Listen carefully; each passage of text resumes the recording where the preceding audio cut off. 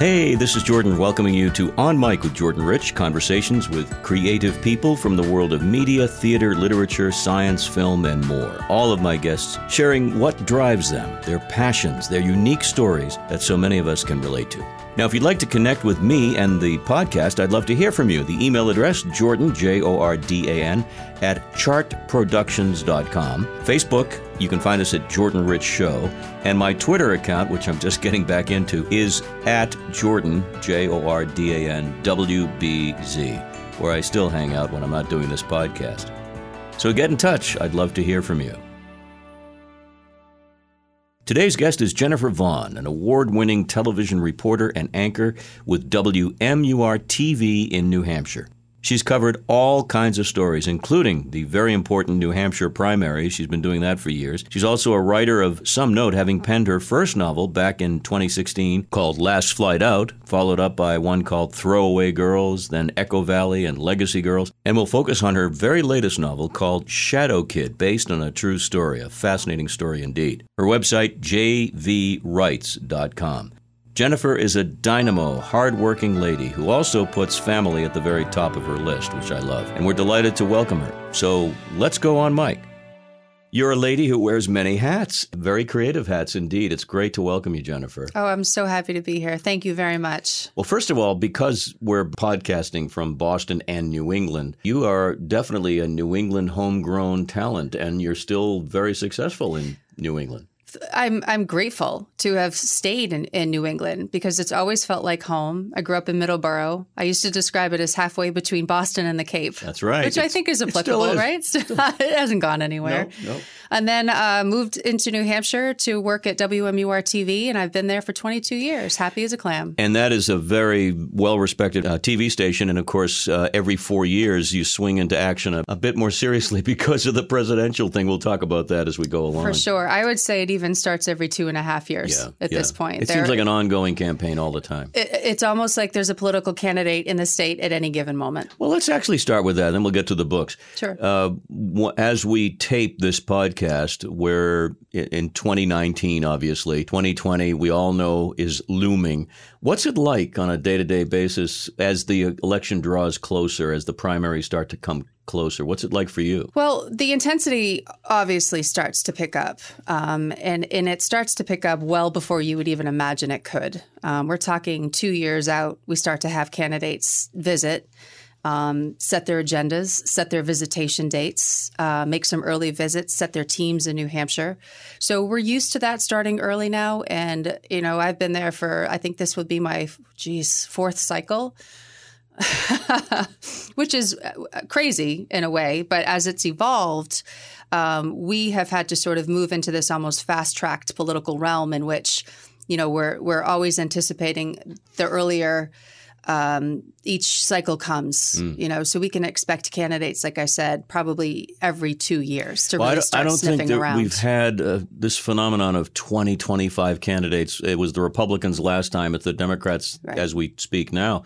I mean, it's going to put an even greater burden on news coverage because you really have to kind of pick and choose who you're going to cover because there's just so many of them. Oftentimes there are 4 or 5 in the state at any given time, and our political director will roam as best he can. Our general assignment reporters cover candidates. It will be interesting, you know, just try to figure from a technical standpoint, when we do primary election night in New Hampshire, we try to have a live presence at every campaign headquarters. And with 24 some odd candidates, I mean, imagine how that is going to work. So this is a unique cycle. It's very busy. And the intensity will only grow the closer that we get. It will be a very busy summer. So looking back, you are lucky enough, if you can use that term, to meet people who are perhaps headed to the White House face to face. We could spend days talking about your experiences, but who or what comes to mind when I say, give me a story about an individual candidate? Oh, gosh, there are so many. You must have so many. There are so many. And this goes back to even, you know, in the 2000 cycle, I remember then Governor George W. Bush coming through, and I was very pregnant with my son at the time, and stopped and said, "Hey, you gotta ballerina in there or a football kicker, just something very lighthearted, which was typical of him.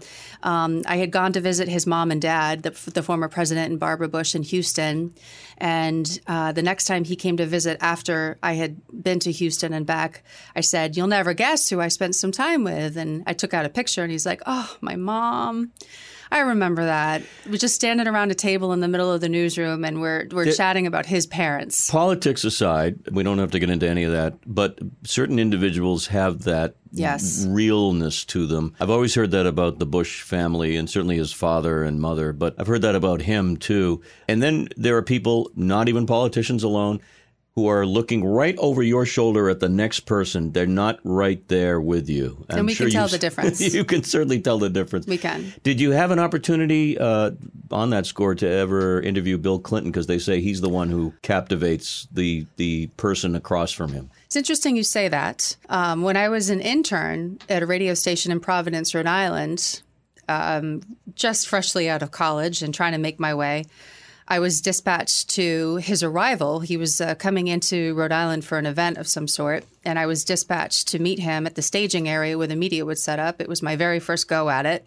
So to begin with, I was nervous about finding the location where I needed to be. Once I arrived, I was nervous about the equipment working. So once I made sure that was working, I stand in the line, and as you know, it's just a gaggle of reporters from local media, national media, and I happened to be next to Andrea Mitchell of NBC News.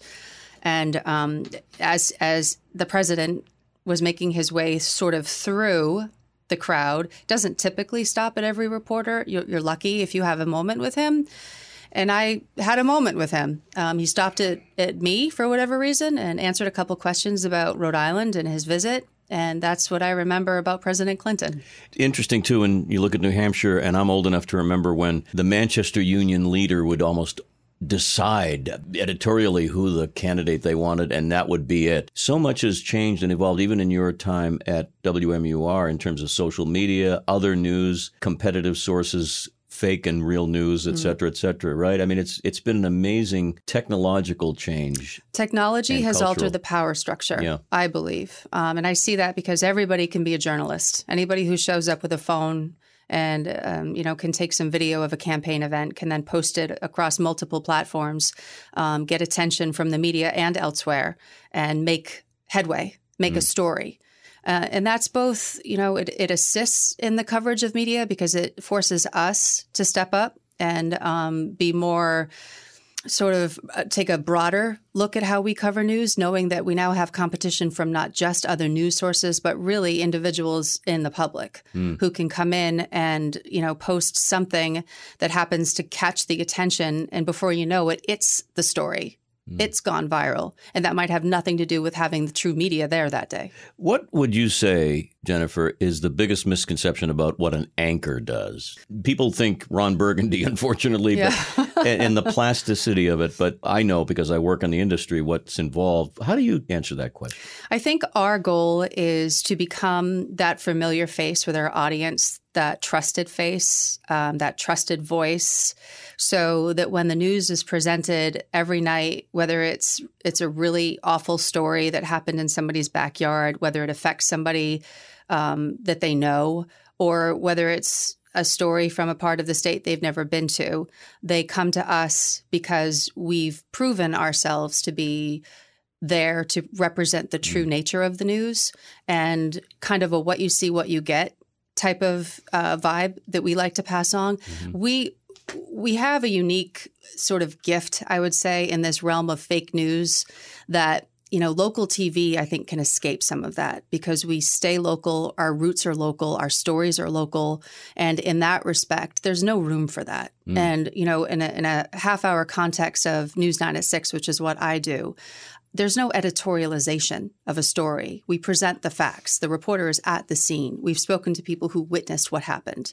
So I really hold tight to that because I think that makes a difference. If people have a choice of where they're going to tune in and who they're listening to, you're going to get it from somebody that you've been watching for 2 decades and somebody that you trust.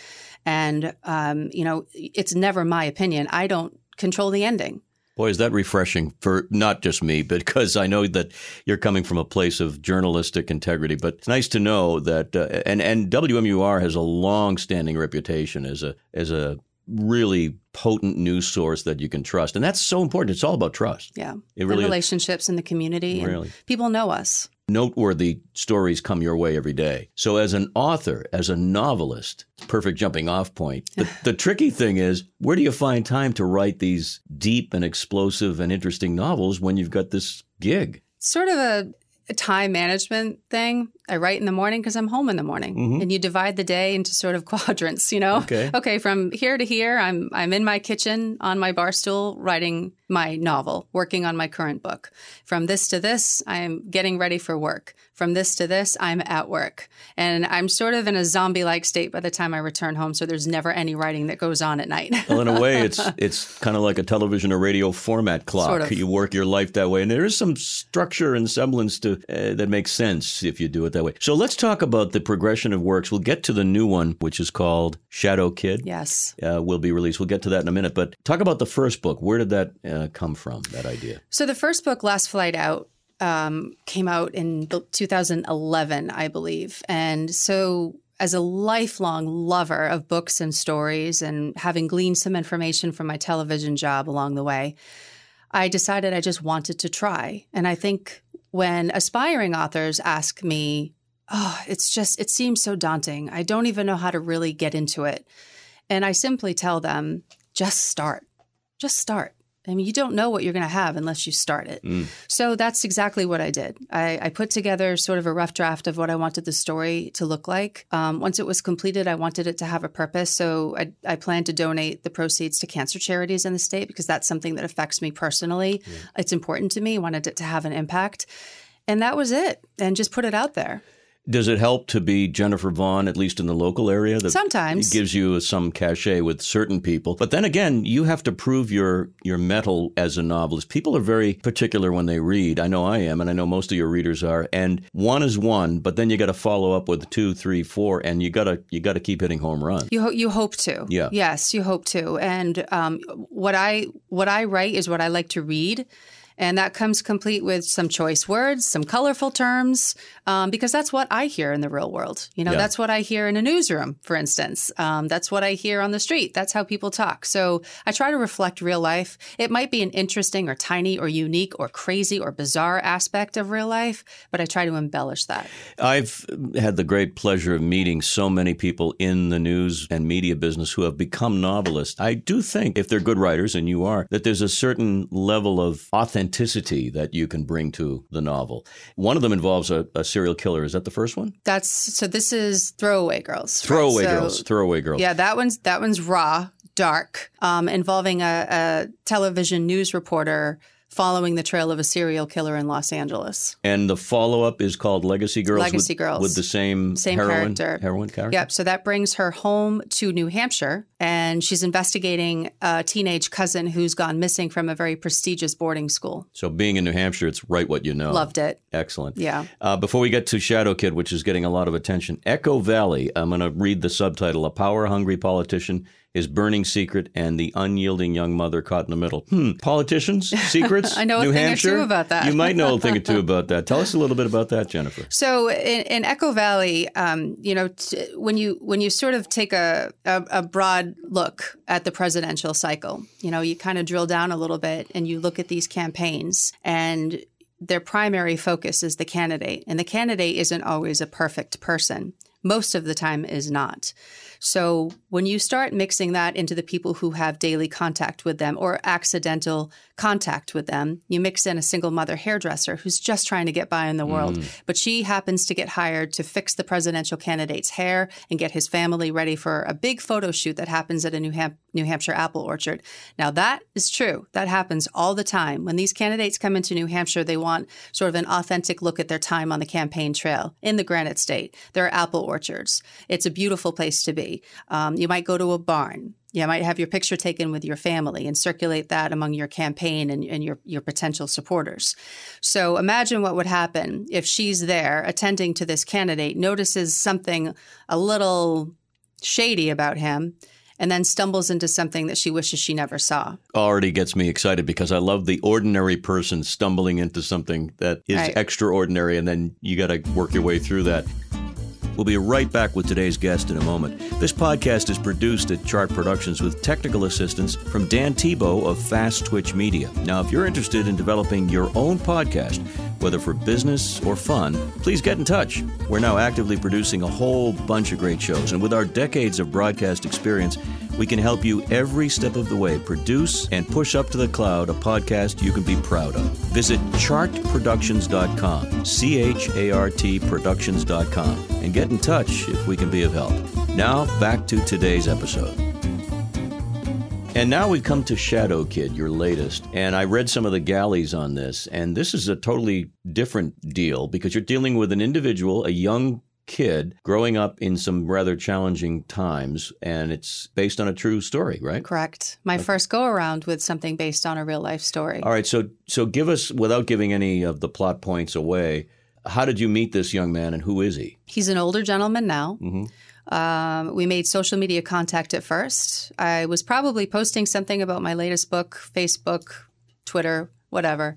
And he reached out. We had mutual friends. I think it was having known me on TV and saying, I have a pretty extraordinary life story that I've never told anyone before. And I'm wondering if you might be interested in writing it. So, of course, I was. We had about a 3-hour meeting one night in which he came to my home. He brought proof because this story demands proof, at least from my standpoint. So once I began to trust that what he was telling me was authentic and real, I could not resist this story. It is the most extraordinary life I could ever have imagined. And then I probably couldn't have imagined it myself. It is almost, I've compared it in a way to a darker Forrest Gump. You have a person who has been carried on the waves of fate, and that is to the highest of highs and the absolute lowest of lows that most people would have been lost in. And it does bring him to New Hampshire. It does. It brings him to New Hampshire through a family tragedy. Mm-hmm. We meet him as a little boy in a lovely home within a large, loving family. There's sort of a back-to-back double tragedy that happens that forces his family to set new roots. And they arrive in New Hampshire, unknown, very first time any of them have ever been there, making their new way. And he's just a little boy. And imagine, coming from a place in which you have complete comfort, love, support, you feel safe, and you arrive as a little boy in a new state, in a new classroom, and right away, everything that worked for you in your former state is crumbling around you in this one. And he's got to figure out, okay, how do I make a stand? How do I fight back? And who am I going to be? It involves a shadowy group of juvenile delinquents. I'm using that old term, but it's appropriate. It involves crime. It involves restitution, I guess. You say he's an older gentleman now. He is. How old is he now? He's in his mid-60s. So this is a lifelong story. And isn't it kind of cool that he sought you out to tell it? I am beyond honored. He's grown to be a cherished friend. Mm-hmm. We speak all the time. That's obviously not his real name that we use in the book, and he prefers to remain anonymous throughout this process, which I completely respect because there are things that come out that, frankly, have to do with government liaisons and very shadowy operations that he was once involved with, and some questionable characters that he became involved with. He is not an innocent. So he's the first one to say he is a good soul, but he has walked some dark streets, in other words. And he's the first one to say he's a prankster. He's a funny guy. He's a comedian. He was, he was a biker for a while. Mm-hmm. So he's not completely clean. Sounds like Steven Spielberg might want to grab hold of something like that. Wouldn't we enjoy that? A character study. And I think in terms of the writing that works for most readers, you want people who have shades. You don't want necessarily the Avengers. There is a place for that. But in this case, we're talking about people we can identify with because they have fault. The dark and the light. The dark and the light. Yeah. So this is your fifth? That will be my fifth. Your fifth book. Yes. Which makes you the word prolific, in my opinion, you write one, you're prolific. But for people, seriously, it's one thing to write one, and then it's to follow up with 2 or 3 more. But this is number 5, and no stopping at this point. No.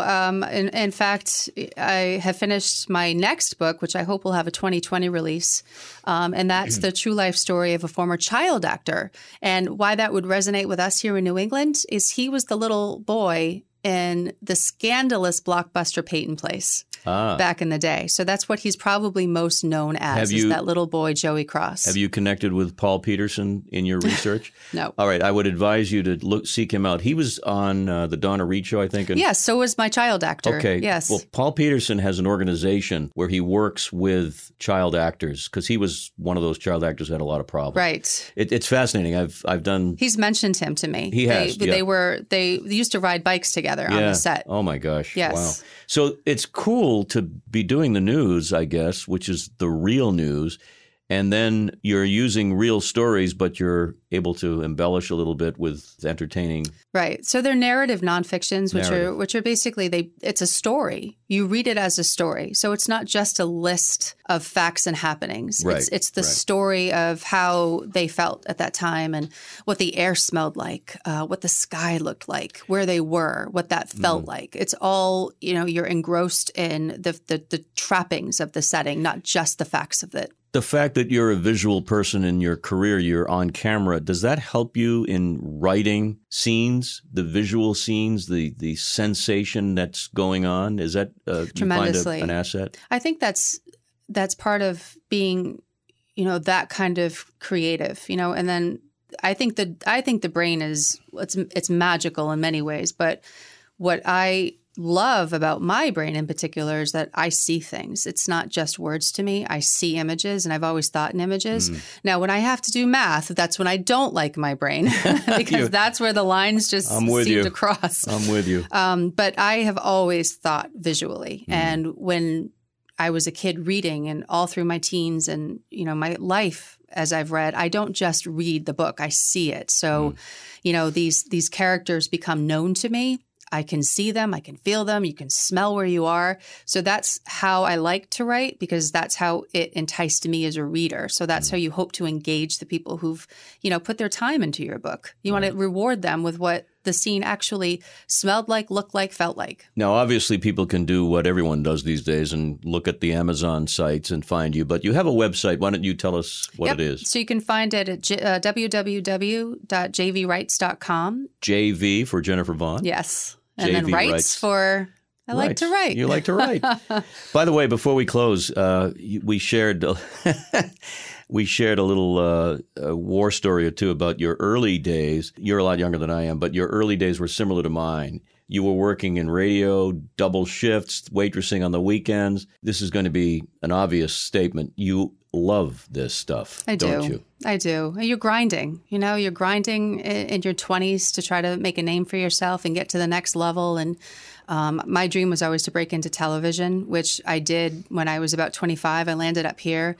There were really great opportunities that came my way, and I call them near misses. Big potential near misses that never really closed, could never quite close the deal. And I look back at that now as a gift because I could stay in New Hampshire for this time.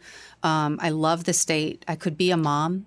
I could be around for them. These are choices that you've made, and people sometimes get the wrong impression. Well, why isn't she at ABC News? Why isn't she network? I'm sure you had opportunities to go that route. I had opportunities to leave the market, but I wanted the same thing you did. I wanted family. And quite frankly, there's something really neat about being in one place in terms of your connection with your audience. So true. Yeah. So true. And honestly, it's the best place for me to be. I don't work with colleagues. I work with friends. They become your second family, and the experiences that you have together, sometimes the breaking news moments that you'll never forget, the great stories that we've covered, the awful ones that we kind of got through it together. All of those things have made it really clear to me that this isn't, I settled for staying in New Hampshire for 20 plus years. It's I chose to stay in New Hampshire for all this time because I love it there. I'm going to bet that if you asked 99.9% of your viewers, they would say, oh, yeah, we know that. We know that she chose to be. That's why we watch her.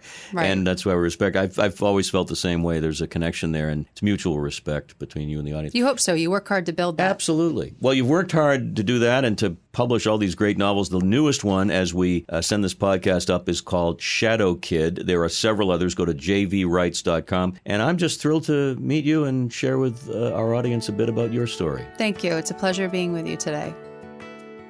My thanks again to Jennifer Vaughn, a familiar face on TV and a popular author with her newest book, Shadow Kid. Look for more at jvwrites.com. Appreciation to all of you for listening, and a special thanks to Dan Tebow of Fast Twitch Media for his help in sending these episodes right up to the cloud so ably. Till next time, this is Jordan Rich saying, as always, be well so you can do good.